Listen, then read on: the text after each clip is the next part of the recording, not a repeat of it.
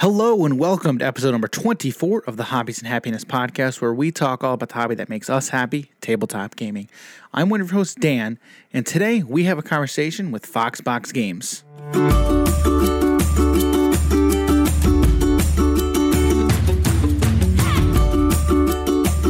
All right, so if you're watching right now, you may notice that it's just me right now. So it's just me actually when we recorded this episode, when we interviewed Keegan, who we're having on the show today, we kind of skipped over doing an intro and an outro. So kind of doing this here last minute, but that's all right. So Jim and I sit down with a conversation with Keegan. You can find him on Instagram at Foxbox Games, and we're going to link all of his socials in the descriptions below, so you can find him on pretty much all the social platforms. We had a really fun conversation getting to know Keegan a little bit. Keegan is a card game player, just like Jim and I. So as you can imagine, we had quite a bit to talk about. And we had a really fun conversation. Keegan's a fantastic guy. And honestly, it was really awesome getting to hear him just honestly gush over card games, kind of like the same way that we do. So, you know what, with all that even being said, I'm just going to get out of the way.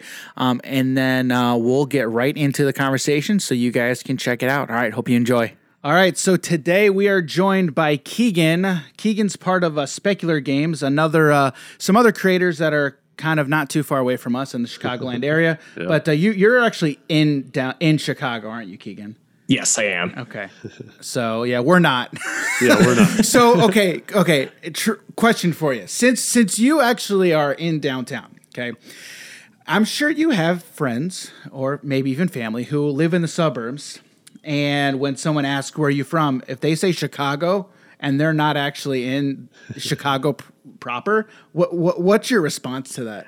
I mean, I'm not like native Chicago. I grew up in small town Kansas. Okay. And so the concept of suburbs like blew my mind. I was like, what is a suburb? And like the first time I figured out like what a suburb was when I had an ex-girlfriend that lived in Minneapolis, and I went up to visit her, and she's like, yeah, but you can just go to like the next neighborhood over through the interstate. And I was like, the what now? There's like, you have to take the interstate to drive 2 miles to the next neighborhood. That's fucking stupid.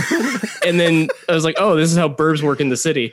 But no, I hear people say like this thing happened in Chicago, and I look up and I see it's like actually in a burb. I'm like, it's not Chicago, man. Come on. It's like my wife's parents are like super like Chicago's a dangerous city, and they would like when we first moved here they would send us like reports like this happened in Chicago, and we look it up. We're like, that's the equivalent of saying like a shooting happened in Topeka but it happened in Kansas City, Missouri. It's not the same thing. Yeah, it's funny because I've got friends and family who are like, if we go out of town, we get chatting up with people, get conversations started, and they say, where are you from? They say, oh, we're from Chicago. And I'm like, no, dude, you're not from Chicago. Like, you're outside Chicago, but we're not actually in Chicago. But see, like, if you say, because, we're in New Lenox. Mm-hmm. So if we tell people, yeah, we're in New Lenox, nobody knows where that is. Yeah. So what they like to do is they just trick themselves and say, well, if we say New Lenox, nobody knows. But then if you say Chicago, then everybody knows, oh, yeah, I know Chicago. Well, then it's easy. Then just say Chicagoland. Just say Chicagoland. I was going to say, you could also, if you know that the person is also from Illinois, you could be like, oh, we're over by Joliet. Because That's true. Yeah. Most of Illinois knows where Joliet is. Yeah. Yeah.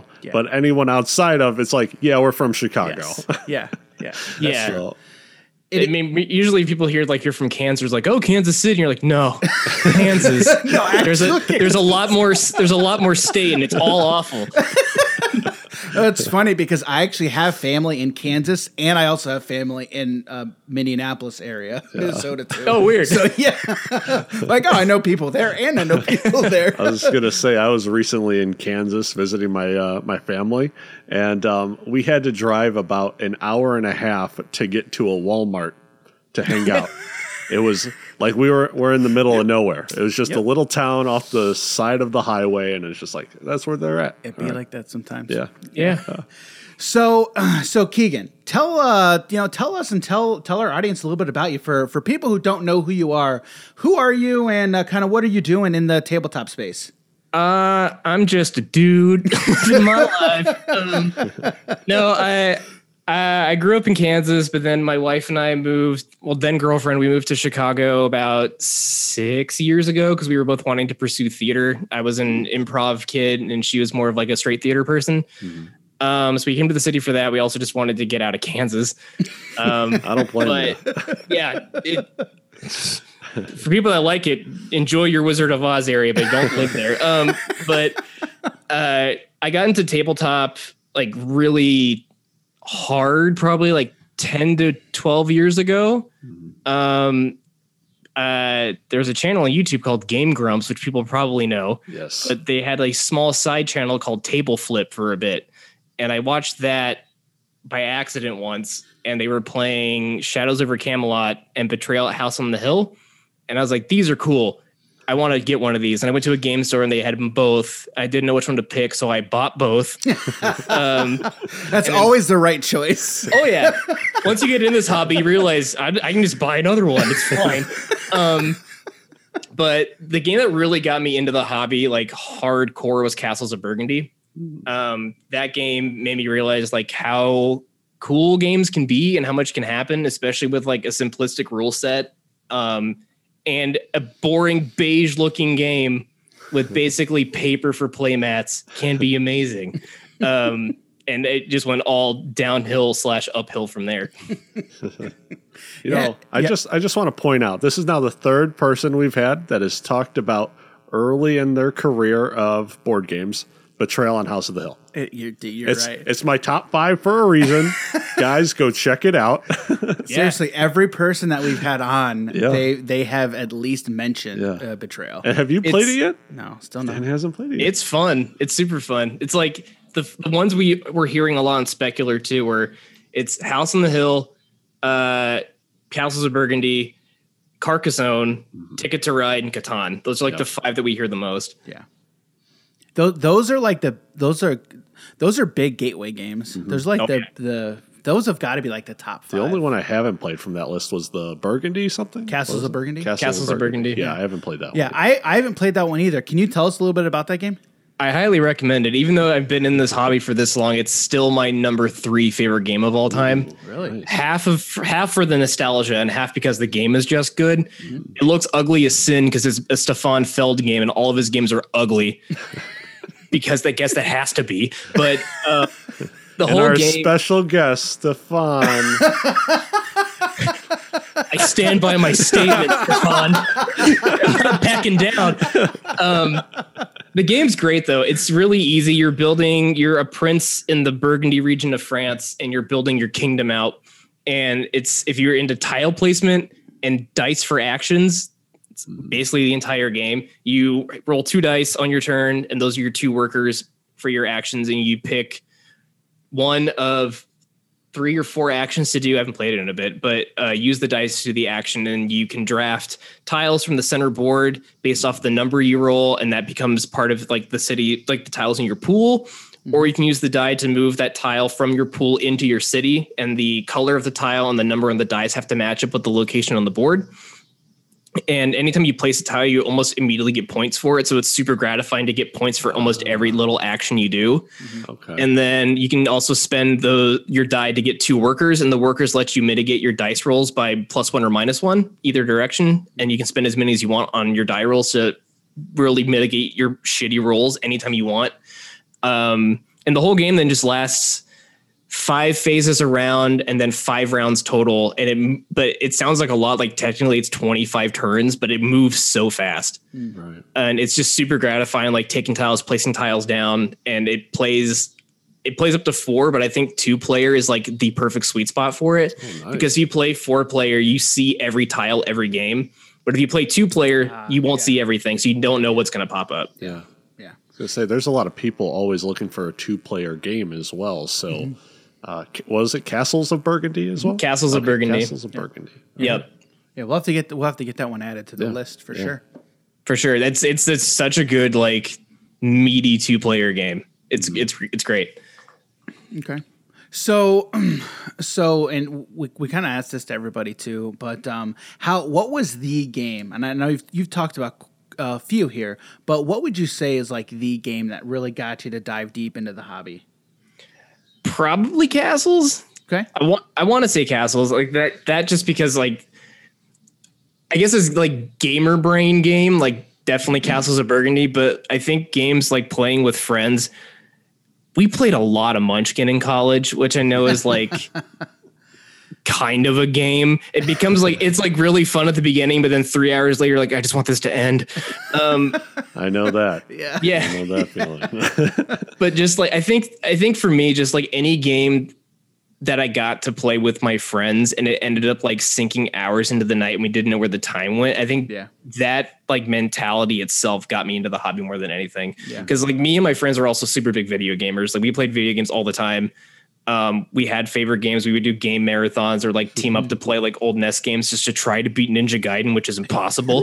But good luck. But then like we switched to board games and it's just so much more gratifying because you're actually doing a lot more interaction with each other at the table.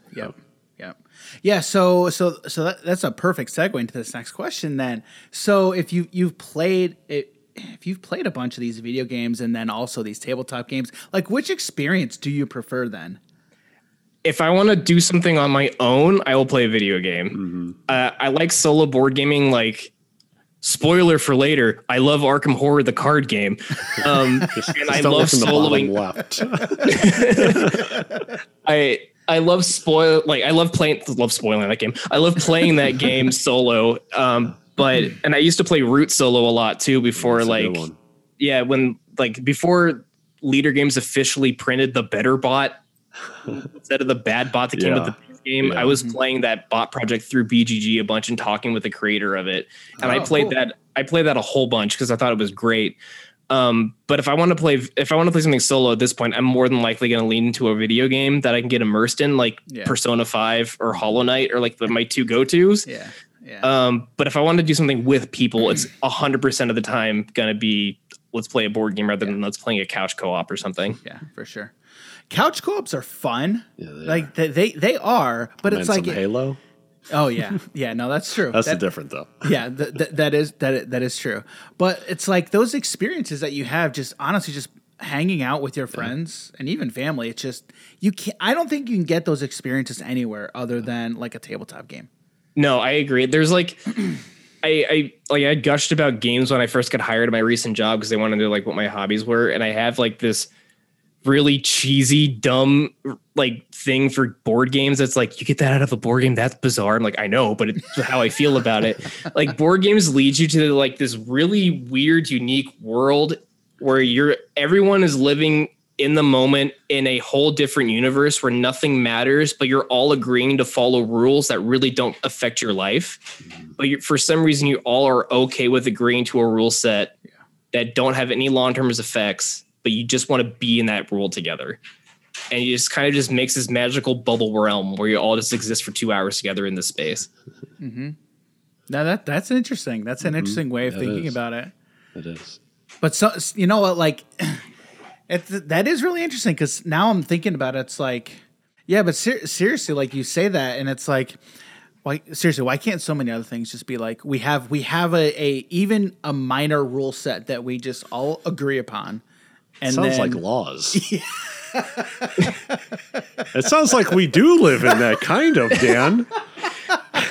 I'm more saying that we agree upon that, and one's more fun than the other. It's just like, and with like video games, you get like a set of rules that you really can't break because it's the way the game is built. You can't like, you're playing Super Mario or something, for example, you can't just decide to start punching things because that's not how the game functions. So you can't willingly cheat the game where you willingly can cheat a board game. No one's telling you can't. Right.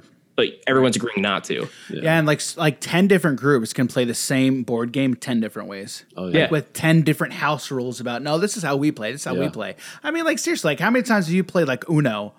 And, like, in this house, this is how we do it. And this, you know what I mean? Like, it's...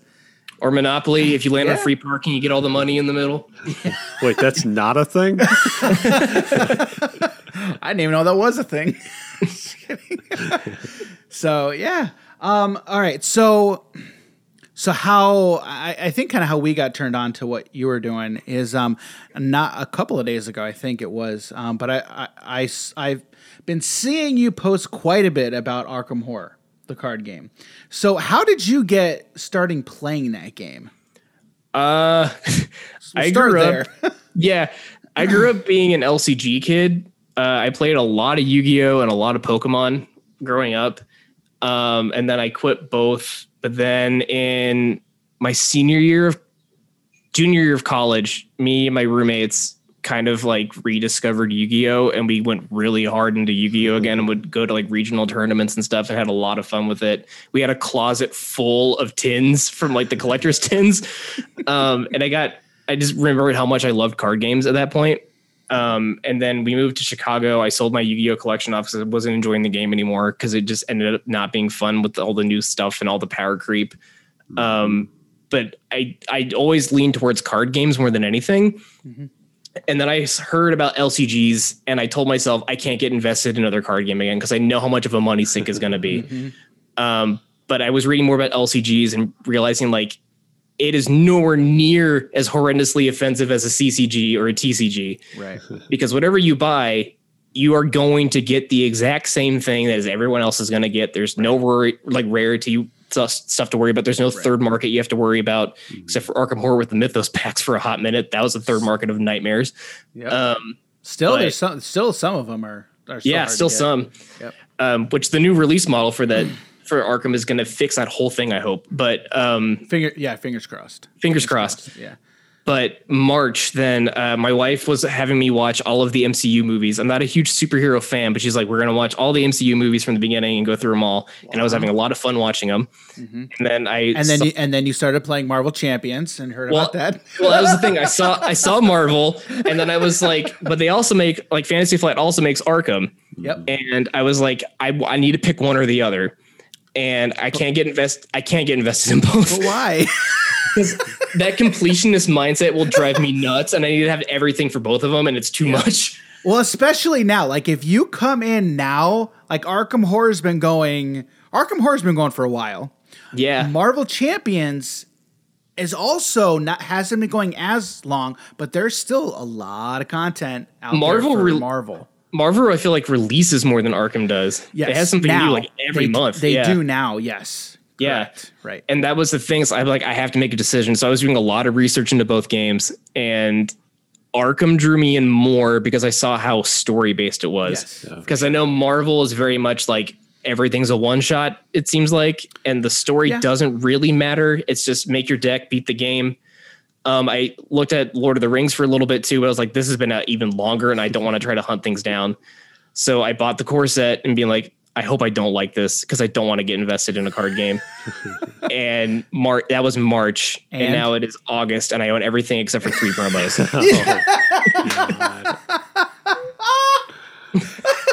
Okay. I don't even know how much stuff there is, but I know it's a lot. It's a lot. Dude. There's. I bought a giant wooden organizer to keep all the scenario cards in. I have binders for every investigator class. My wife got me a bunch of Arkham Horror stuff for my birthday, like upgrade things. So I've gone deep down the Arkham rabbit hole. Yep. So what about Lord of the Rings? Did you only get the core set for that? I didn't even bother picking it up because it was one of those like, I'm scared I'm going to like it and want more of it. But then I also know they made a digital version of Lord of the Rings that's on the Switch. Just not the same, but it's similar. Yeah, I feel like I would want to try that out first to see if I even like the game. Because I know from like some of the friends I've met through Instagram, through Arkham, they've also played Lord of the Rings. And they're like, this game is much harder than Arkham.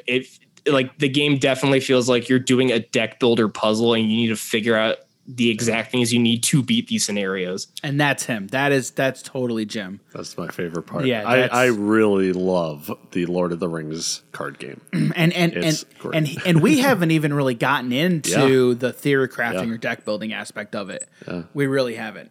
but that's my forte. Yeah. Ever since like whenever we play Magic or any other card game, he's always figuring out, theory crafting about what deck he wants to build. Yeah. Oh, hi, kitty. Oh, hi. She's probably going to be joining us for a little bit. She's like, "What's that, meow?" She randomly pops in.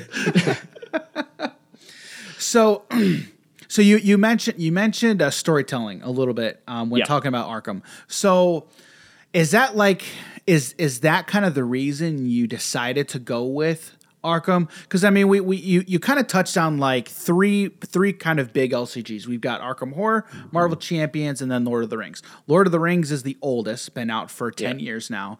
Arkham Horror is right in the middle, and the Marvel Champions is the newest. Are there other reasons kind of you went with Arkham Horror outside of the storytelling, or was that probably like the biggest reason you went that way?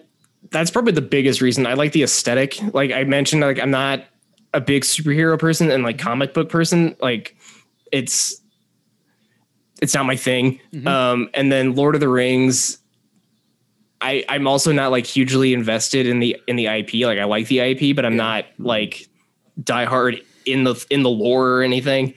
Arkham, legit, probably just the aesthetic. Like I don't know a whole lot of like Lovecraft lore either, but I naturally just love horror movies. And like Halloween's my favorite season, and just like the fall and everything, and just the aesthetic of the game, I think just lended itself towards just the weird stuff that I'm normally into anyway. Yeah, that makes sense. Yeah. So I've got all three. Not all of them. I don't have everything. We dabble. I have a good amount of Lord of the Rings. At this point, I think I have all of Marvel Champions. And then Arkham Horror, I also have quite a bit, and I'm slowly getting, everything for Arkham Horror and Lord of the Rings. Yeah. But I think Arkham Horror was the first one that I picked up. And I remember, and I'm not a big horror guy. I just remember looking into it. Like, I don't know much about, HP, Lovecraft, or the Cthulhu mythos. My big thing was I just saw the card game. I'm like, okay, the card game, I'm going to look into it more. Right? I'm going to look into it more. So I looked into it a little bit. And then, I heard a lot about the storytelling aspect. So I picked up the core set. I think the first time I played it was solo. And that was one of the big things for me. I'm like, these tabletop games that I can play by myself and also have the experience with a bunch of other people, I mean, I'm all about that. So I've played the opening scenario at least 4 different times.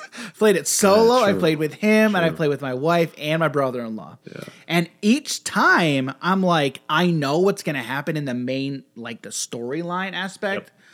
But I feel like each time I'm like, I'm reading the cards, so I'm like, I'm getting into it, right? And I am, and like I love that. So I really like the role playing aspect a little bit of getting into the character. Mm-hmm. But something to me like that that's a new experience, even though it's the same box basically. Like sign me up. Like I'm all about that. Yeah, because like you're saying, so you played it multiple times, and there's a lot of different decks that you can also be playing to start with. Yeah. So it can even change up your experience with that. Yeah. So what's now after playing Arkham for however long you've been playing it, what's one of your favorite things about the game in general? The investigators, I think, is the coolest part of the game. I do appreciate also the fact that you can replay scenarios a lot. I've replayed the first scenario of Carcosa, I don't know how many times, because I use that as a deck test scenario where I just run that to see how good my deck functions. And even then, like just that first scenario in base box, like the Carcosa base box, there's enough variability in there that I don't know what's going to happen. Like the rooms change.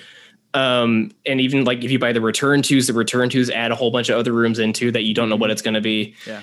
Basically new game plus. But the investigators hands down are my favorite parts. And like, I was just chatting with our like LCG fellowship group that I just got added to yesterday on Instagram. And we were chatting about favorite investigators and favorite investigator class. And we were talking about it. And one person made the point that was, I feel like I know my favorite, but then I play something else and that's my favorite. And like, that's accurate. Like I thought I was going to not like a certain class for a bit. And now I'm doing, I have Arkham Horror complete on Tabletop Simulator as well. And I'm running it double Guardian run of Carcosa right now in there. And I didn't think I was going to like Guardians, but both Guardians I'm playing right now, I'm in love with, and they're great. And then the Carcosa run I'm running right now with my best friend. We're both running Rogues, and I love Safina. I think Safina is my favorite investigator right now because of her deck building and the way that she just functions. And then with the Fellowship group, I'm starting another Carcosa run and playing a class I've never even played before yet. And really? yeah. Which class is that? Survivor. Oh, okay. I usually end up playing Seeker because I like Seekers a lot, but I'm playing Patrice in the Survivor class, and she's a very weird deck, and people hate her, it seems like, but I want to try her out. And I'm running a Seeker alongside her with something I'm more comfortable with. So just how much stuff you can do with like the almost 50 investigators that are out right now. It will be over 50 when Edge of the Earth releases. I didn't even know that there were that many. Yeah. Dude, it's crazy. There's a lot.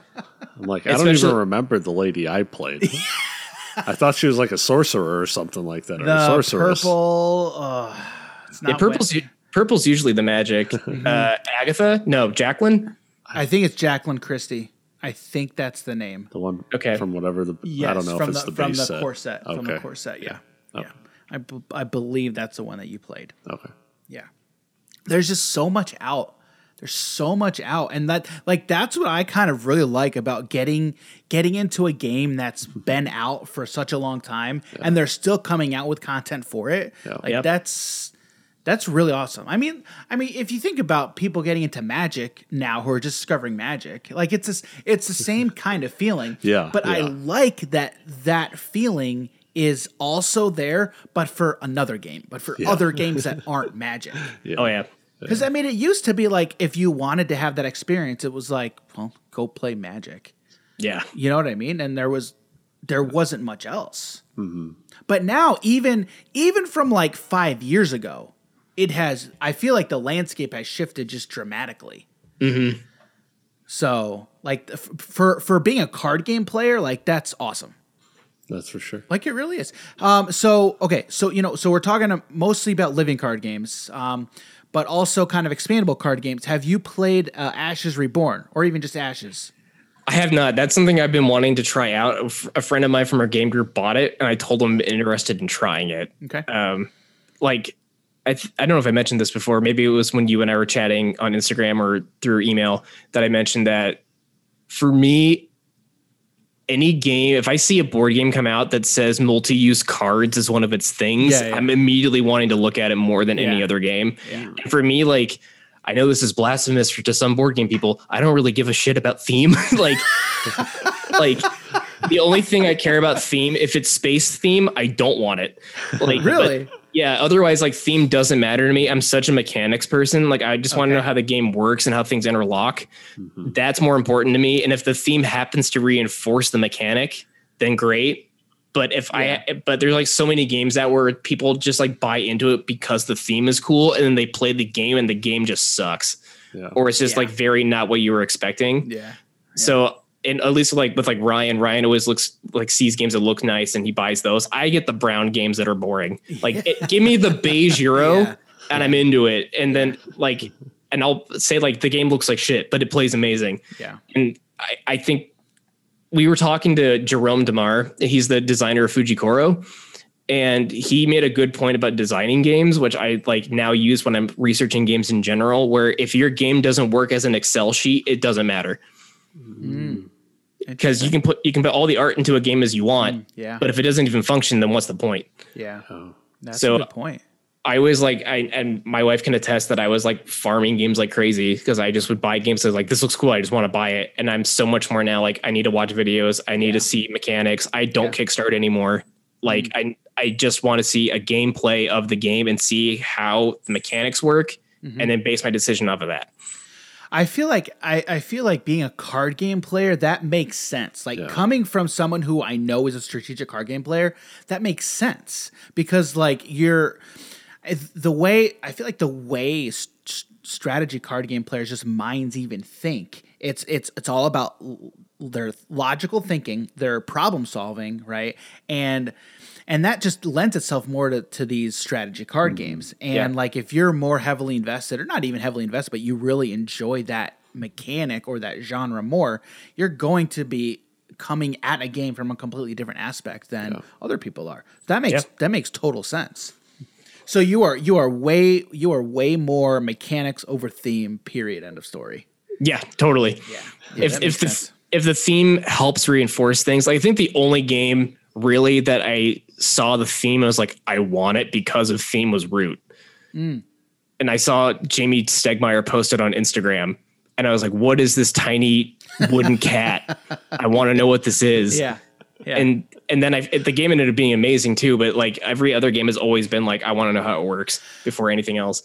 Well, it's interesting. So now I'm kind of like going to apply that then to Disney Villainous, right? Yeah. So, we're all big card game players, right? Yeah. And so the first time I played Disney Villainous, I went to Walmart with a cousin, and I saw it on the shelf, and I'm just like, honestly, like, you see Disney all over the place, and like it never, like, we're a big Disney family, but I'm still not like, anytime I see Disney, I'm like, oh, I'm immediately going to get it. There's a lot of Disney stuff out there, right? Yeah. And so normally for me, if I see it, I'm normally going to be like, okay, no, it's just somebody paying for the paying for the name on it, the license, so they can try and get some sales. So I pulled it off the shelf. I started looking at it. I turned the box over, and then I see cards.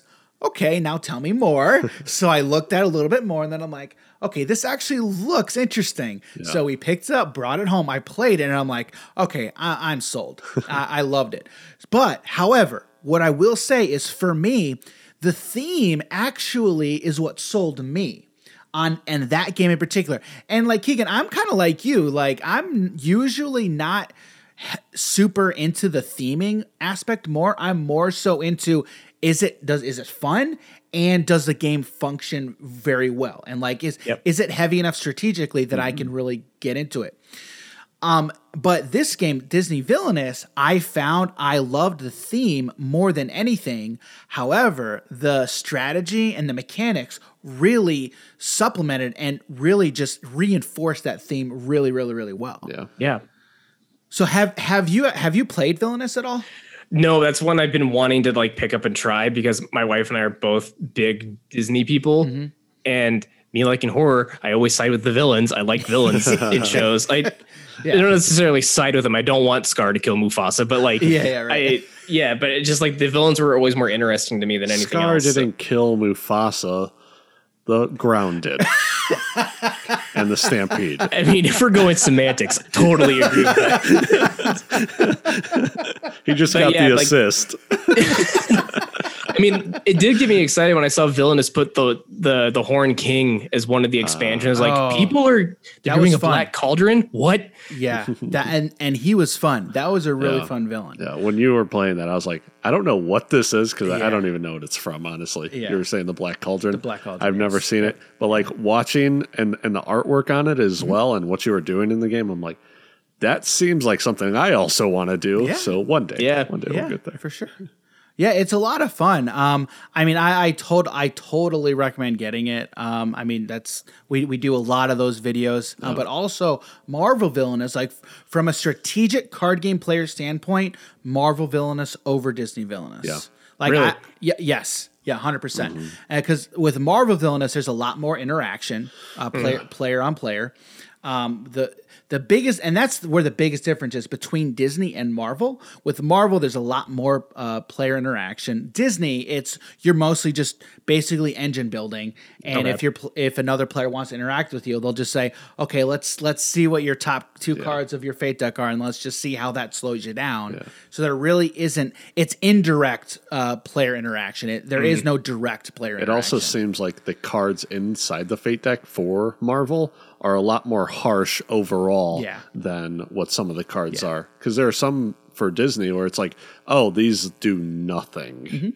You know, and it's just like you wasted an entire action or turn, depending on what it is. So Yeah. And then the one thing that I would say to a lot of people who say that is it's a card game. Yeah, you know? It's a card game. You know, we're card game players. We get it. You know, that's how it be sometime, unfortunately. So, yeah. I need to look into it because I was thinking about like the theme stuff, and I think most of my games are very void of theme. like it's like theme's kind of just like painted on, but everything underneath is more just like the mechanic. I feel like as a designer, like that's where it's like, what are you going to prioritize, theme or mechanic? Yeah. Right. And I feel like I'm sure there's a lot of games too. It's like they pick one or the other to really focus on. And as a designer, it's like you have to figure out how can you do both really, really well. Totally. Right. And I get that's probably expensive. Oh yeah. It's probably really expensive. It's just, I was looking at my top 10 list today because I was talking to a coworker about games, and I looked at my list and I was like, yeah, pretty much like my top 10, 7 of the games are just, there's a theme, but not really. Yeah. And the other 3 like very thematic, but everything else I'm like, I just want good gameplay. That's all I want. Yeah. And I feel like from a video game perspective, that's usually how I would approach the video game. Is it fun to play? I was gonna say there's so many great games out there, but the quality of like the graphics compared to what there are now is just like terrible. Yeah. But it's like the gameplay is so good, or the community inside the game is just still going if it's an online game, you know? Yeah. And it's just like, I mean, you talk about a lot of the old school shooters, people are still playing. GoldenEye. Yeah. I mean, I keep going back to Super Nintendo. That's like my favorite system of all time. And most of my favorite video games are Super Nintendo games too. Yeah. That's for a reason, because those are awesome. I was a Genesis kid, so I had a Genesis. I didn't have a Super Nintendo. Yeah. So for me, like I gravitate toward the Genesis, mostly based for nostalgia. Yeah. But still, those games are still really great. You know, Sonic, all the Sonics for sure. So, what other card games? Are there any other card games that you're kind of really playing or that you really like to play outside of Arkham? Yeah. Let me pull up my BGG profile and look at my games. I know one that immediately came to top of mind was Glory to Rome. Okay. Don't buy a copy off the third market. Don't do it because they're selling for $300. Don't buy one. Ooh, okay. I made a homebrew version. So, but Glory to the Rome is great. It's all multi-use cards. It's just a card game. And the theme is you're building Rome. You're just playing cards. Come on. But the whole game is like, it's designed super elegantly where every card is overpowered. Every single card is overpowered. And the whole point of the game is you have a card, you play a card from your hand. There's 5 different colors, and each color or 6 different colors, and each color represents a different type of action you can take when you play it. And after you play a card, everyone is allowed to also play a matching colored card after you play, and you all get to take those actions in a turn. So there's never downtime. You're always playing something. And your cards, depending on where you put them on your board, the card either becomes an additional action. So if you play, like, there's cards called clientele, which lets you hire more cards into your clientele to get more bonus actions. So if you play a clientele card and you have also a clientele card in your clientele spot, you get to hire 2 people instead of 1. Every card is also a building. So if you play the card as a building to build, once you complete it and gets in your city, then you have a bonus power for the rest of the game. There are some cards that legit just say, if you build this card, you win and the game is over. And there's cards that let you steal cards from other players. And the other cool part too is the game has no discard pile. Any card that gets discarded goes to a pool in the middle of the table that other people can take your cards from then. Wow, interesting. So everything links together and everything. The game is brutally mean. It can get really nasty. Yeah, it's really good. Make a homebrew version. Don't buy the $300 nice version. Glory to Rome. Right? Glory to Rome. Glory to Rome. Okay. There's a version that looks like it's like really bad cartoon, like really, really bad, like comic book cartoons. It looks ugly as sin. It's about $100, but don't get it. It looks so bad. But that game's amazing. I love that game. This is kind of like a hybrid card game. I mean, the whole game functions on the cards you play. Food Chain Magnate. It's by this company called Splotter. They're a Dutch team. It's just 2 guys. They do this for fun.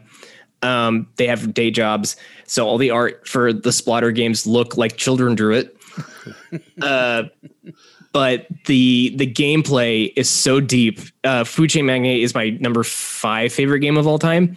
Okay. And the whole game is you're the CEO of a fast food restaurant, and there's a giant map. Everyone's the CEO of their own fast food restaurant, and you play cards to hire more cards to get people to make burgers for you, to get people to do marketing for you. And the whole board is you trying to mess everyone else up.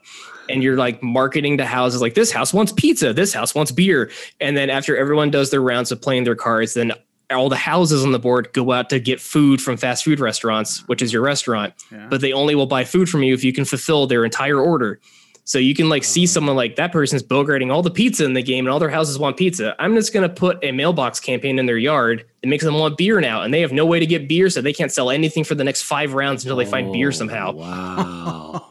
And the game lasts 3 to 5 hours. All right. You lost Jim. But it doesn't feel like it lasts that long. It goes by really fast, and I suck at it. I'm so bad at this game. My wife destroys us when she plays. Like the game's amazing. Interesting. It sounds a little bit like unfair. A little bit. Yeah, that's exactly what I was thinking. Yeah, it sounds like that. Yeah.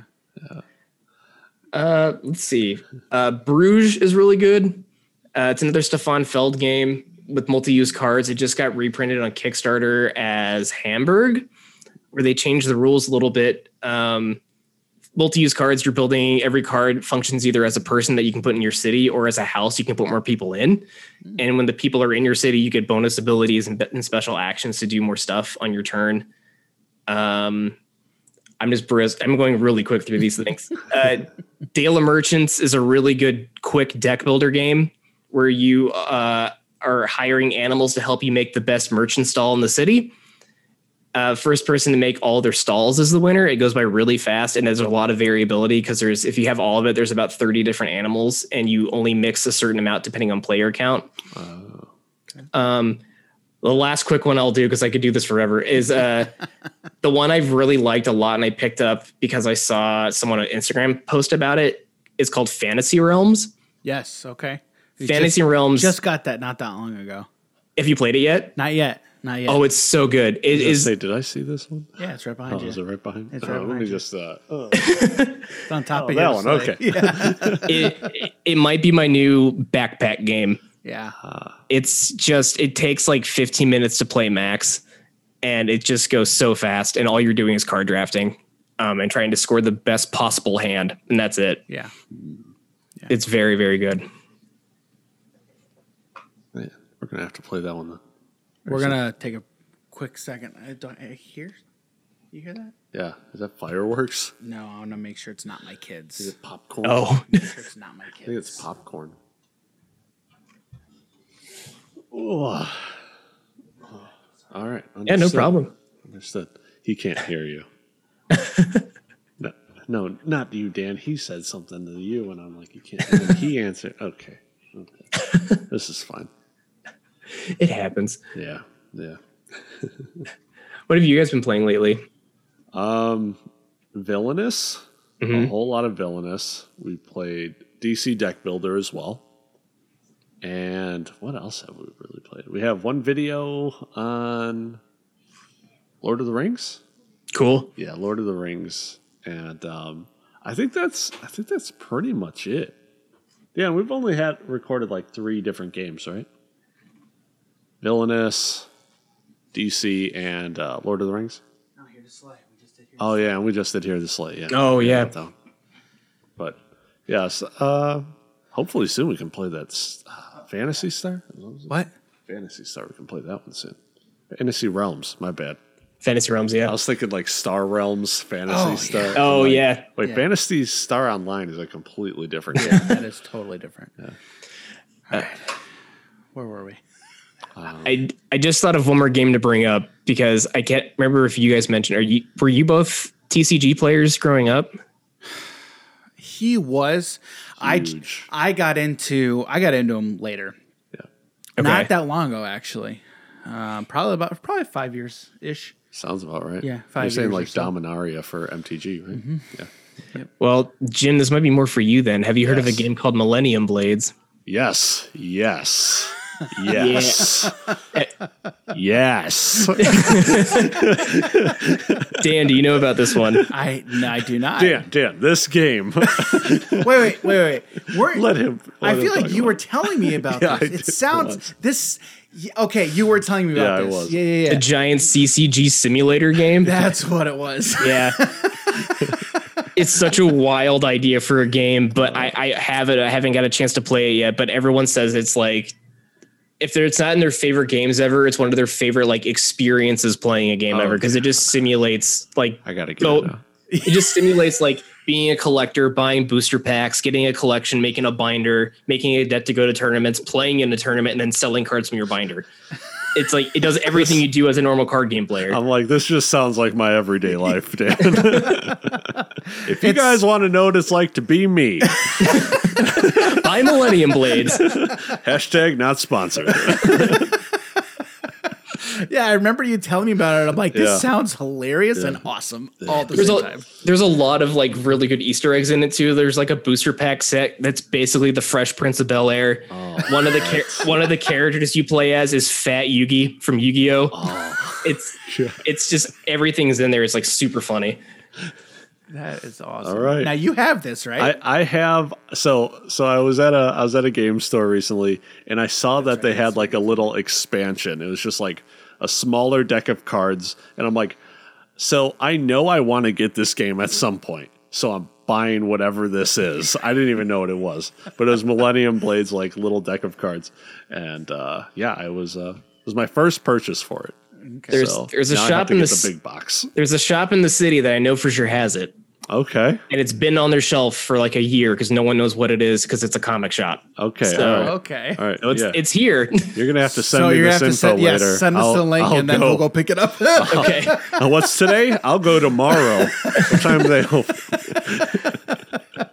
That's awesome. Oh my word. So okay, so you touched on it a little bit. Deck builders. Yep. What's your thoughts on deck builders? Love them. My wife, one of her favorite games is Clank. Okay. And that is like a good hybrid, like deck builder / like you're moving around on a map, to like collect like treasures and stuff. And it was one of my favorite experiences we had in gaming, because we were visiting friends back in Kansas, and one of our friends was also visiting family at that point. So we met up with him, and he took us to his like new local game store that he was liking there. And he's like, let's play Clank. And he showed us Clank. We had a really good time with it. We finished the game. We left, went back to the car. We were in the car ready to drive away. And my wife kept going, I really liked that game a lot. It was a lot of fun. I was like, they had a copy. You want to go back in and get it? She's like, no, we don't need to get it. It's fine. And then we started driving. She was like, I want it. And she turns like around in the parking lot, parks, and goes inside and goes, I want to buy Clank, please. And the guy goes, well, I'll give you Clank and this expansion and these promos for less than MSRP for just the base game. Oh, And so we just got a nice. huge Clank influx at once. It's So was that the base, the original, the first? the base and Sunken Treasures expansion. Okay. Yep. It's such a good deck builder game. I love it. And Yeah, then I haven't played it yet. I mean, I'm going to get. I'm going to get all of them at some point, but it's just not one that I've played yet. it's solid. The one that was more of like we had an argument about this, me and Ryan and Max, that was like, this isn't really a deck builder, but it is, but it's not. Lost Ruins of Arnak. Right there. Right there. That game is amazing. I haven't played it yet, but I've been wanting to get it for the longest time, and I saw it on the shelf, and I'm like, all right. I mean, I have to. I have to. It's insanely good. It's better than it should be, especially for their first time designers too, which is insane. Oh, they are. Oh, wow. Yeah. Okay. Now it's not. It has deck building mechanics, right? Yep. It's not like strictly considered a deck builder. It just has deck building mechanics. Right. Okay. It's like the cards that you draw, like you don't need to play cards for every action because you have workers you can put on the board. Yeah. But in order to send your workers to specific locations, you'll have to discard cards because there's different movement locations. There's like airplane, boat, and car. Mm-hmm. And if you want to go to a car location, you have to discard a card with a car on it. Yeah. Or an airplane, because the airplane takes you everywhere. But it's It's cool, especially the way that you get your cards, because like every other deck builder game, if you buy a card from the market, it goes to your discard pile, and then you have to get through your entire deck, shuffle it, and then hope to draw that card. Right. But Arnak, the cards you buy, you will see next turn because they go into a separate discard pile, and then you flip that discard pile over and put it on just underneath the last few cards under your deck, or the new cards you bought go under your deck, and then you shuffle your discard pile and put that underneath that. Oh, okay. So it's always at the top of that. Okay. Yeah. Okay. So there's never a time, every card you buy in the game, you'll get to use at least once, which is nice. Yeah. That's always a feels bad in like the later turns of like Legendary or DC Deck Builder, where you get like the good cards that you can find. You finally have the resources to spend on it, and then you get them, and then you just never see them for a couple turns because the game is then over. Yeah. Like it makes sense. It's just. The same thing happens in Arkham too. Like you get done with a scenario, you buy a card with your XP, and you're like, I haven't seen this damn card for 3 scenarios, and that my whole deck is around this card, and this sucks. Now here, I have a question. So, are there tutor effects in Arkham? Oh yeah. Okay, that's what I thought. It's just like class dependent though too, depending on like Guardians have cards that let you get your weapons out quicker. Like you search the top 9 cards of your deck for a weapon to get, but then you can't play that card in a Seeker class unless that Seeker lets you play a Guardian cards. Like there's a lot of like, I mean, that's the other thing with the Investigators too. The deck building requirements for every Investigator is unique depending on what deluxe box they came in. Oh yeah. So so like Edge of the Earth, the new set coming out, the way they made these Investigators work, which is really cool, is that like your blue Investigator, the Guardian, they all function the same, where you can have level 0 to level 2 cards of your class specific card in your deck to start with and for the rest of the game, but your character transitions to a new class throughout the game. So the Guardian transitions into a Survivor, because then you can have the full range of Survivor cards in your deck, but you can only have 0 to 2 Guardian cards for your Guardian deck. So it's cool that everything kind of shifts while you're playing the game. So the whole set is about shifting, and there's a whole other set that's like your deck requirement is you can have any card from your class in there, but also you can have any card that has spirit in the name, or you can have any card that heals horror off of you. You can put that in your deck. So there's so much like little minutia with the deck building that makes the game even deeper. See, that's what I love about these living card games and the expandable card games is the deck building requirements. Yeah. It's not like any other TCG or CCG where it's like you can build whatever you want. Where like that's cool, like that's nice. Well, you kind of can, but it's not going to be good. Yeah. Well, let's be honest. Yeah, right. But legal, like it's legal. Yes. Like it's legal. But for games like these, like Arkham, it's like you can't just build whatever you want and then it's legal. Yeah. Like you actually have these requirements that, okay, if you want to build this kind of deck, you have to follow these rules, basically. Like, I mean, I guess there are minor rules in, TCGs and CCGs like Magic, but they're not big rules that you got to follow. Yeah. Right. So that's why it's like, it's almost like a puzzle where you're trying to figure out to build the best kind of deck using these given requirements. Yeah. Can you imagine if it was like that for Magic of like, you can only have 4 1-drops, 8 2-drops, and so on and so forth. And you're getting to these higher and higher mana curves. So I used to play Elder Scrolls Legends. Mm-hmm. So the Elder Scrolls TCG, right? Mm-hmm. Digital card game. And like one of the big things that a lot of people did, or even there were tournaments that it's like they had their requirements. Like it's for this tournament, this is singleton only format, right? But there were other different formats that they just made up and said, here are the rules for these decks because we want to see deck variety, right? Because a lot of times if you don't have these rules set up, the meta just turns into whatever like standard or whatever is at the time. Mm-hmm. Yep. So. And that's what I've learned and loved about the card games is like I have a renewed appreciation for diversity of decks. Yeah. And even just like you hear something that has like crazy deck building requirements, like this investigator, Carolyn Fern, who's a Guardian, and her weird deck requirement is since she's the psychologist, she doesn't play like a normal Guardian with gets big guns and grenades, which you can put in her deck if you want to. But her whole thing is that she wants to talk to you because she's a psychologist. So her deck building requirement is any card that heals horror, you can also include in her deck. And so you play the whole class differently because it's not like a typical class. But even then, you hear that and you're like, well, there's definitely best cards to put in the deck then, right? But you look online and there's like 15, 20 different Carolyn decks that all function really well. Yeah. It's so cool. But then it's also cool if you see those 20 and then you come up with the 21st that works just as good, if not better. Yeah. Or even coming with like I can catch about argument for fucking ever, but like making thematic decks like too is so cool. Like my friend and I want to make a Scooby-Doo run where we play everyone from Scooby-Doo, which is 5 people, but there's a character called Ashcan Pete and his card is a dog. So that's Scooby and Shaggy right there. Yep. That's why I played the last time when we played. Was it? I played Ashcan Pete. Okay. Yes. It's just like cool, the dumb things you can do. And there's William Yorick, who's a gravedigger, Pet Cemetery. You just include your deck with a bunch of animal companions. You dig them up and play them again. It's so and that from deck building, I love doing that too, because like I have a commander deck for Magic that I built. It's Kenrith. What is the even name? It's Kenrith the Return King, right?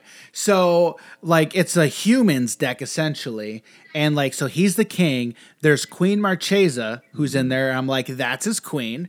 There's a prince. I can't remember the name. For everyone who knows, that is not the queen. That's not the queen. That's not his queen. But in the deck, she's the queen. There's like a prince in there. And I'm like, that's their heir, Gerard. I think it's from Commander Legends, right? And I'm like, he's the prince. And I've got a bunch of other humans that are like, I gave them like their own individual like roles within the kingdom. And I'm like, hey, these are all humans. Okay, this is awesome. I'm like, all right, I got it. There we go. It's on theme. And like that's one of the things that I really enjoy. It's the mechanics are there because it's a strategy card game. Now I'm bringing my own theming into it. Yep. Like that's what's cool. I love that.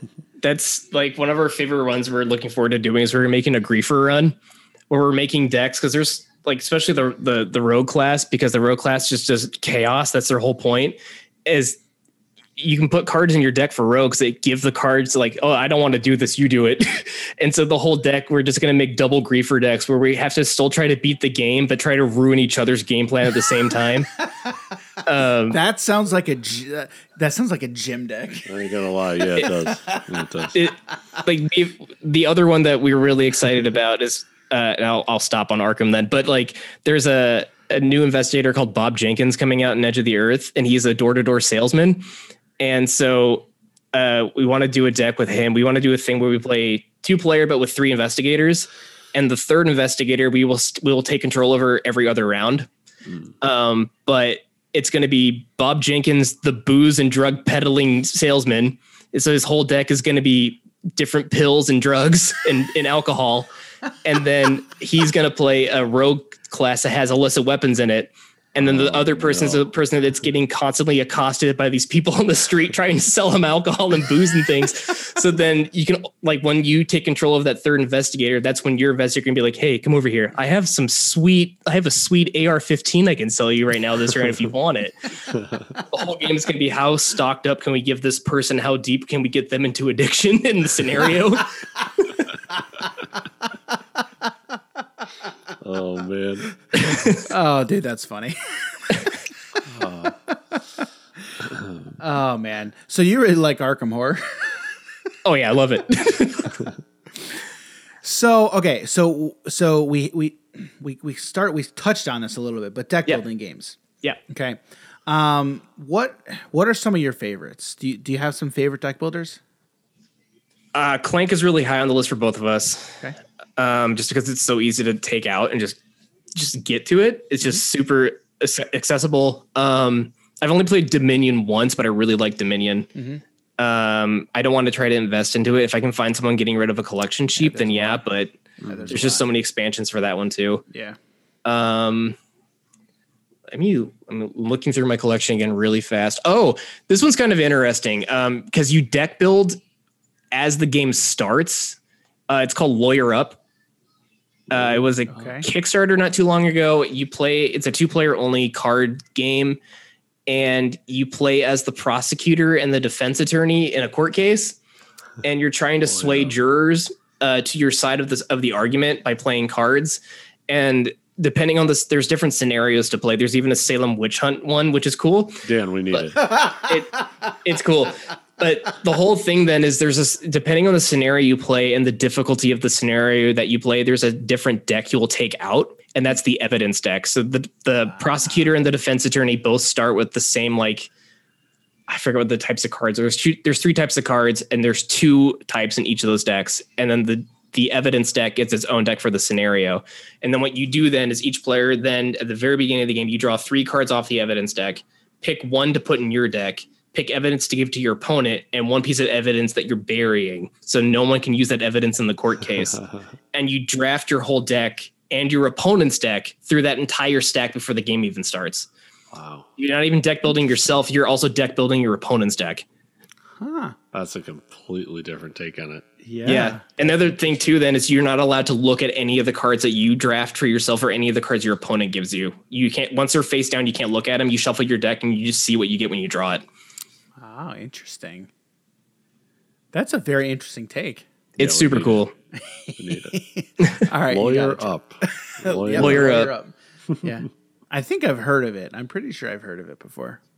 It didn't come out too long ago. I think like 4 or 5 months ago, but it's very, very fun. Yeah. Yeah. Cool.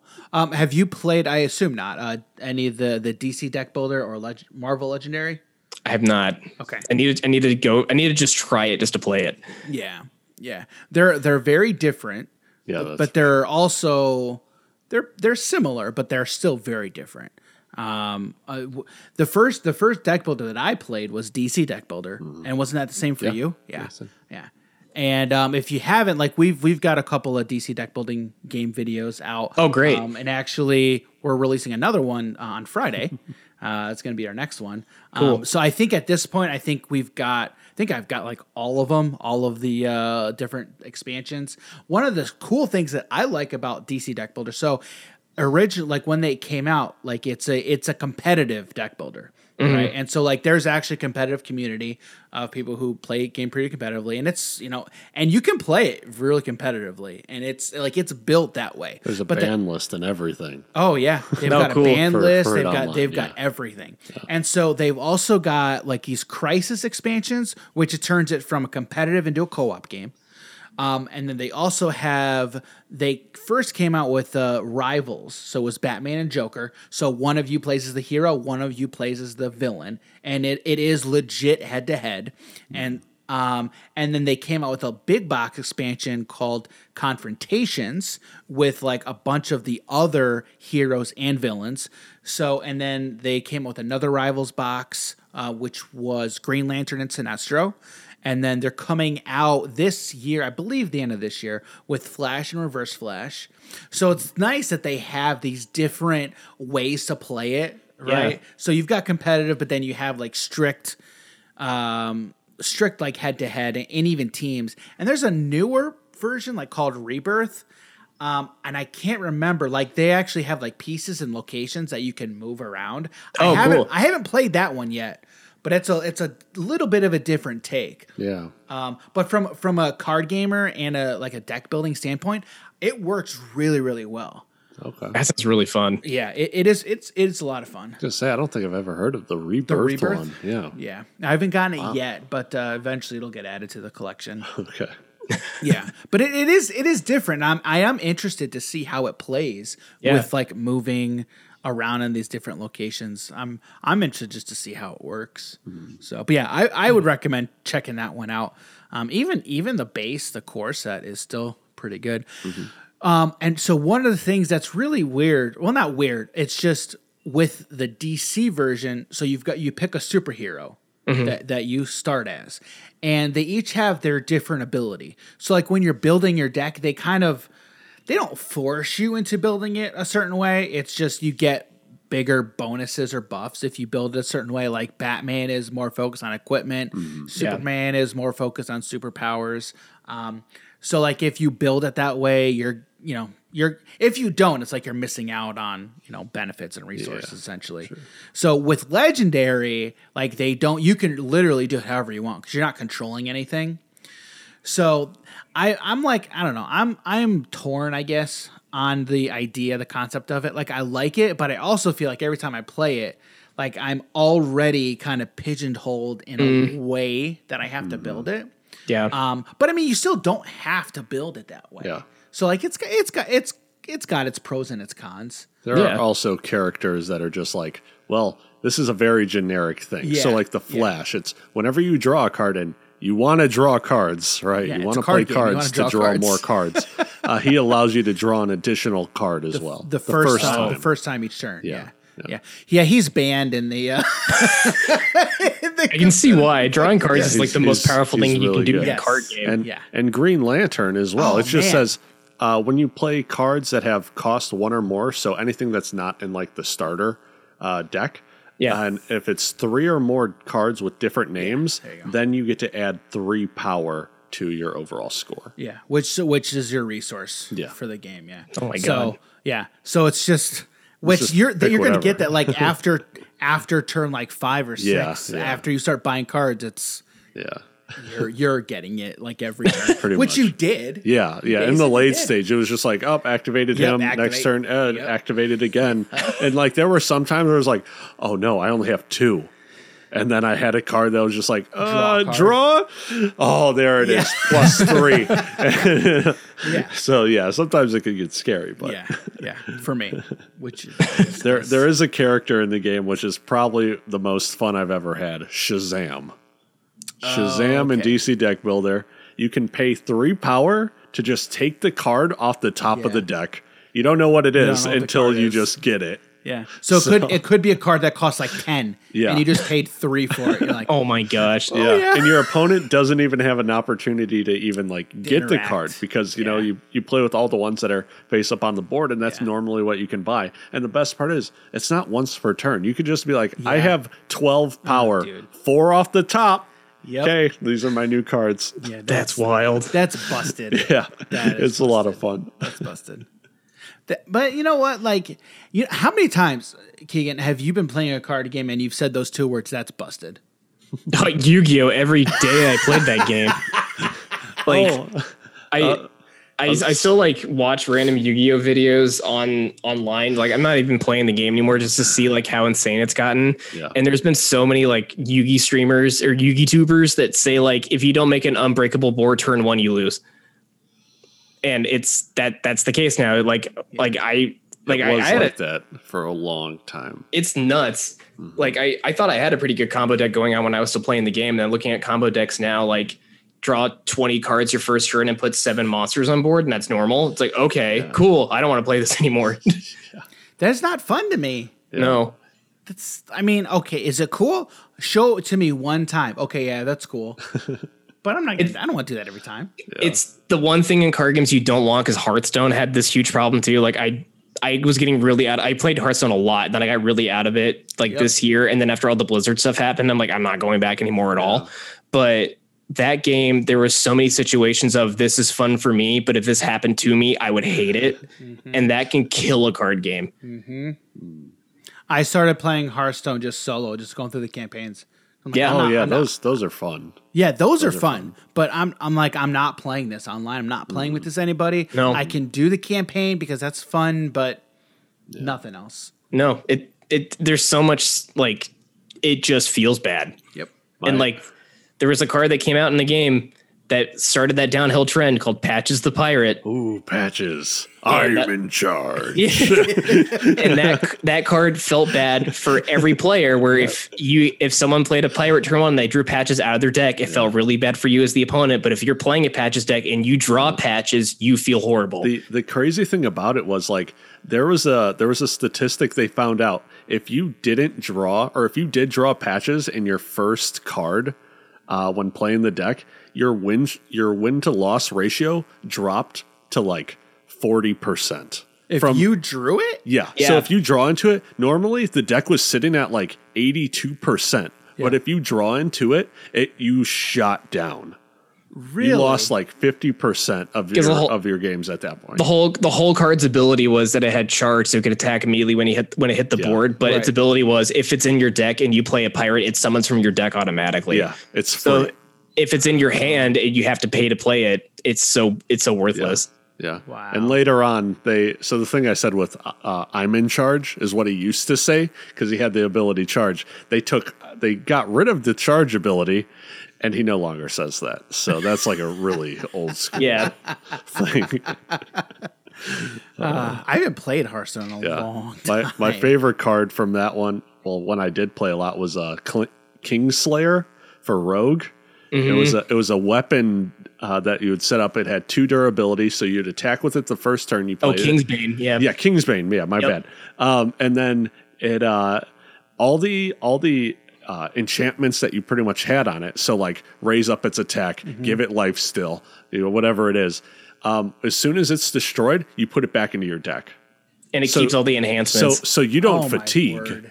Yeah. So you're not losing life from being like, oh man, I decked out. No, you didn't. Just attack into your next turn and then draw the card in the following turn. And then it could get to like 14 to 18 attack along with life steal. So every single turn you're just like poke, full heal. Yeah, dude, that's crazy. I love that deck. see, you love it, but if you played against it, oh my god, I hate this. Yeah. Yep, for sure. It's rough. All right, so I think we both know what the answer to this is going to be. That's okay. So if you could play one game, we asked this to everybody. All right. Mm-hmm. So if you could play one game for the rest of your life, you could only pick one. What would it be? Scrabble. No. Words are hard, Dan. Words are hard. Arkham Horror, the card game. Any day. It would have been Root. For the longest time, it would have been Root. But Arkham trumped that position for me. Just because of how replayable it is. That's got to be my biggest thing when it comes to card games in general. It's just the replayability. Yep. I've said this about deck builders, but really it can apply to any card game. Yeah. Is the first time we played DC Deck Builder completely different from the last time we played it? Oh yeah, totally not the same. I think I said this last time, but I had our foreign exchange student over our house a couple weeks ago. I introduced him to DC Deck Builder. I'm like, have you ever played you see all these games. I'm like, have you ever played a card game? You ever played a deck builder? He's like, nope. So I busted out DC Deck Builder, played 3 different games. That each of them was completely different. Completely different. And he loved it, of course. I mean, why not? Why wouldn't he? Because it's awesome. But it's a different experience every single time. And I could even be playing the same hero, and it's still completely different. But that applies to literally any card game that we're playing. It's totally different. Yep. Every single time. And that's awesome to me. You can give me a deck of 100 cards, and like you're playing through, like I even said earlier with that first scenario in Arkham. Yep. It's a different experience every single time. Yeah. And that's awesome. And I don't think there's any other game that can provide that sense of differentiation, I guess, or replayability. I think that's just the innate RNG aspect of card games with you don't your deck, but you don't know what you're going to draw. Yeah. I think the only games that I feel like can really compete with that are games where the player interaction is very, very, very high, because you can't, like Ryan is, for example, is super into games where you can like long-term plan a strat from the beginning and just follow that plan the entire way through. Yeah. He likes to long game, and I hate long game. I'm very much more of a tactical player. I like when things change in the moment and just having to respond to it. Yeah. Which games, like card games, you have to respond to how you draw. You have to respond to what you have available to you. Yep. Or games where like player board interaction, like Root, for example, the player board changes from one turn to the next, and you might have a whole plan for your turn, and one thing can happen, your whole plan is ruined, and you have to think of something else. The mice do their revolution and just completely destroy some stuff. Yep. Or you're playing a scoundrel. I think it's the vagabond. Yeah, the vagabond. Yeah. Yep. You can be a scoundrel as a vagabond. Yeah. And the different things that you can do as a vagabond is great, because you're just one little character moving around the entire map rather than controlling armies every single where else. Yeah. Yeah. So what's your favorite? Have you played all of the boxes of Arkham yet? No, I have not. Okay. What's your favorite? What's your favorite deluxe expansion that you've played so far? Definitely Carcosa. It adds a lot to the game. Like Dunwich helped a lot with like Corset, the Knight of the Zealot shows you it's a really good tutorial of what the game can do. But Dunwich kicks those doors down and punches the windows out and goes, look at this house. And then like Carcosa just adds a lot to the thematic storytelling of it. Yeah. Like there's some results in Carcosa that affect what you're allowed to say physically in real life in the campaign. Really? Yeah. And that happened with me and my friend. We're like, oh, we shouldn't say this anymore. And then I accidentally said it the next time we played and I got hurt by it. And it's just like little things like that. It just blows the game up a lot. It's just, and every deluxe box adds a new element to the game that adds like this little twist in. And I know I'm going to like love something about everyone, but right now Carcosa, also the first scenario of Carcosa takes place in a theater, and being a theater kid, that makes me happy. Like it's just a really good experience. Have you played any of the they are, man, what exactly are they called? But it's like you've got Night of the Ragaru, Murder at the Excelsior Hotel. The side quests. Yeah. Have you played those ones yet? I was gonna solo play the hotel over the weekend because I kept hearing how great the hotel scenario was. I've heard good things about that. Yeah, I've heard good things about all of them. I finally found Carnival of Horrors and Curse of the Ragaru. Yeah. So finally it was found them, and I'm like, okay, bye. I'm like, I've been trying to get them for the longest time. We were debating about wanting to do like a side quest in our Carcosa like run, but we're one scenario from being done with it. So we're like, let's just finish Carcosa off and then move to Innsmouth. But there's a really fun one that I really want to play with my wife called Barkham Horror. Oh, I have, dude. I pre-ordered that thing and then it got canceled because it was Asmodee. Mm-hmm. Asmodee messed up. It's basically what happened, which is like a regular occurrence nowadays, I feel like. Oh, yeah. But anyway, I had it pre-ordered and now you can't get it. Like, I don't even know where to get it. So some guy on our Chicago board game selling group was selling it for $15, so I went and picked it up. Oh, I gotta see if I can find it.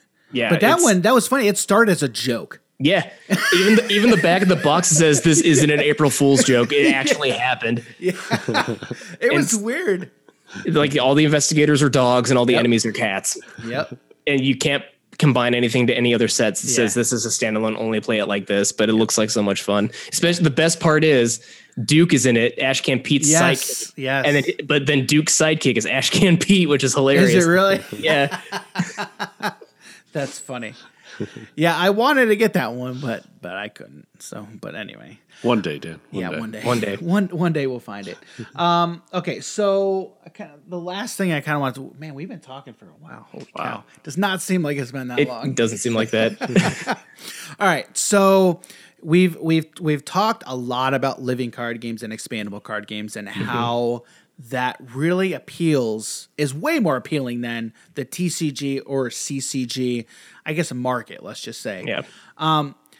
How do you feel like that market has been, just games wise? Like we've touched on it a little bit.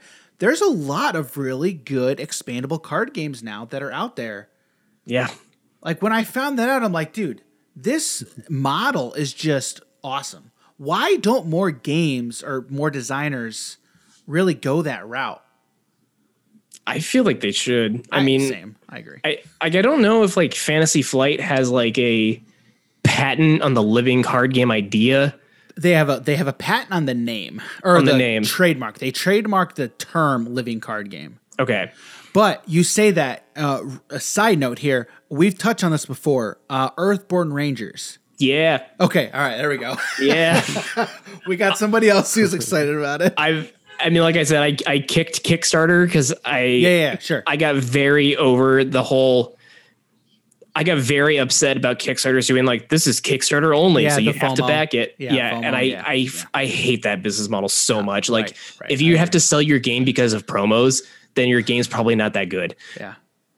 Which is I only back games for leader games now because they say like anything you get from Kickstarter is what you'll get retail, but you just get it early. Like that's fine with me. Yeah. But there's a few places now that do that are like that have adopted that model, and like that's perfect. But it's funny though, Andrew Navarro, the designer for Earthborn, is like, yeah, no, this is where I am totally not doing that.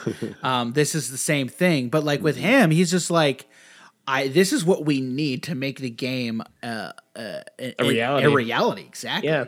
And I'm like, that I'm all for you, man. Totally. I'm totally there. That's awesome. Yeah, I agree with that 100%. Just like any like the stretch goals and the Kickstarter exclusive stuff, just like don't do that shit anymore. Yeah. Just like show us what your game is and everything that's going to come with it, and just leave it at that and let us decide on it like at that point.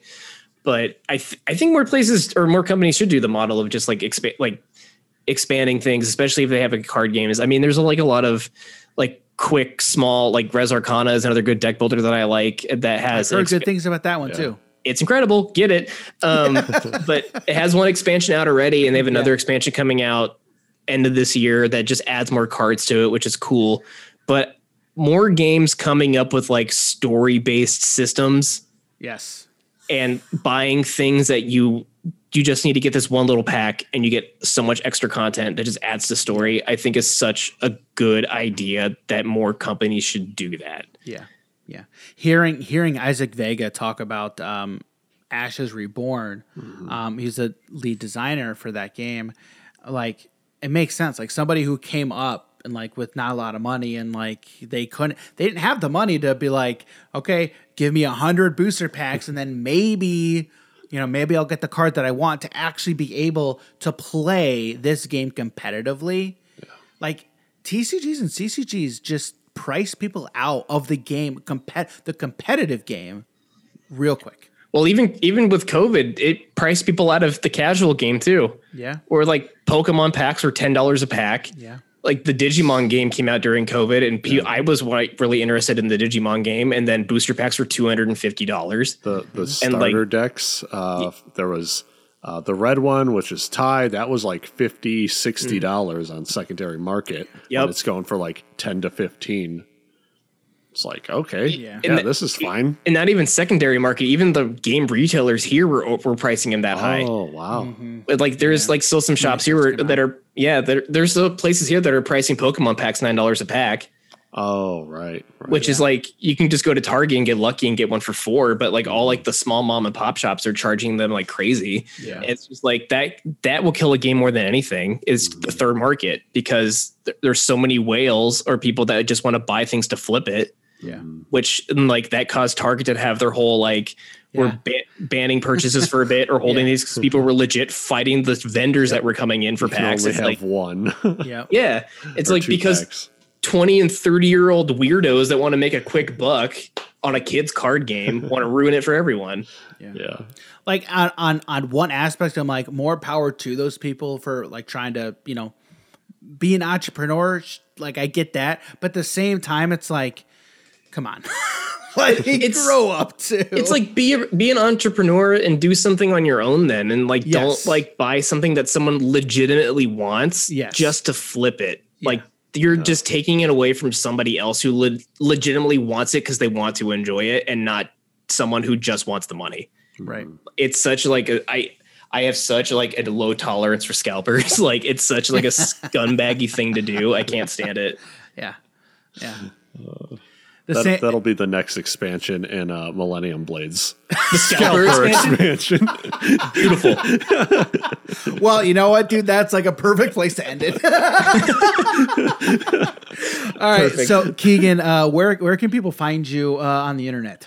Yes, I'm on, if you want a lot of Arkham content or just like other like board game content, my personal Instagram page is Foxbox Games.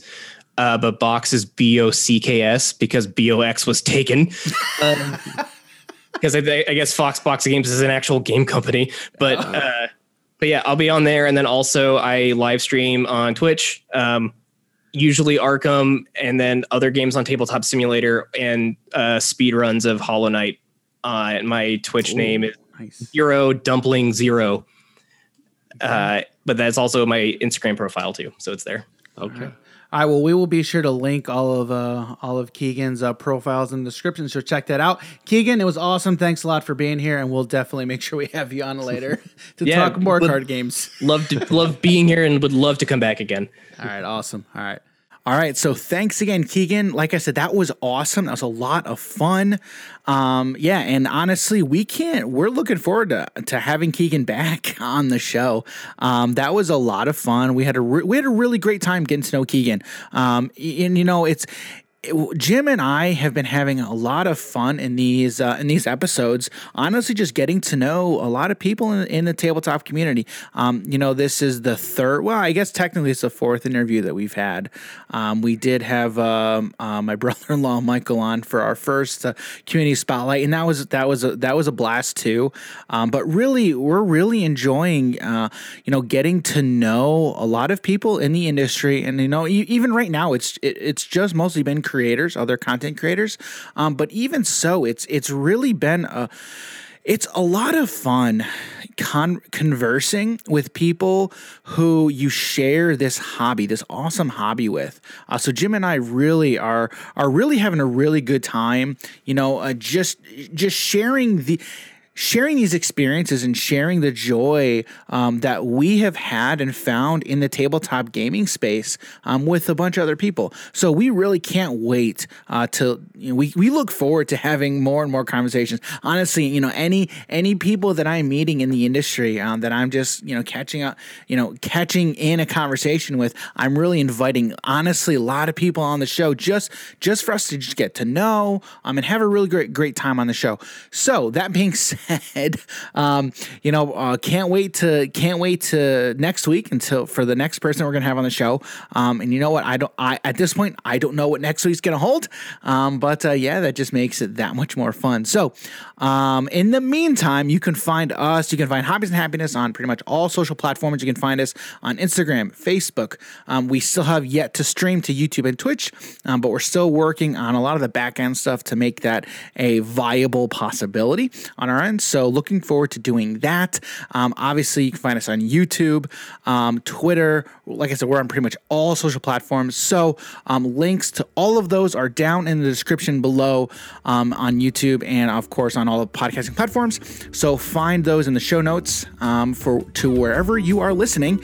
And with that, thanks for being here, everybody. And I look forward to seeing you next week. All right, see you, everybody.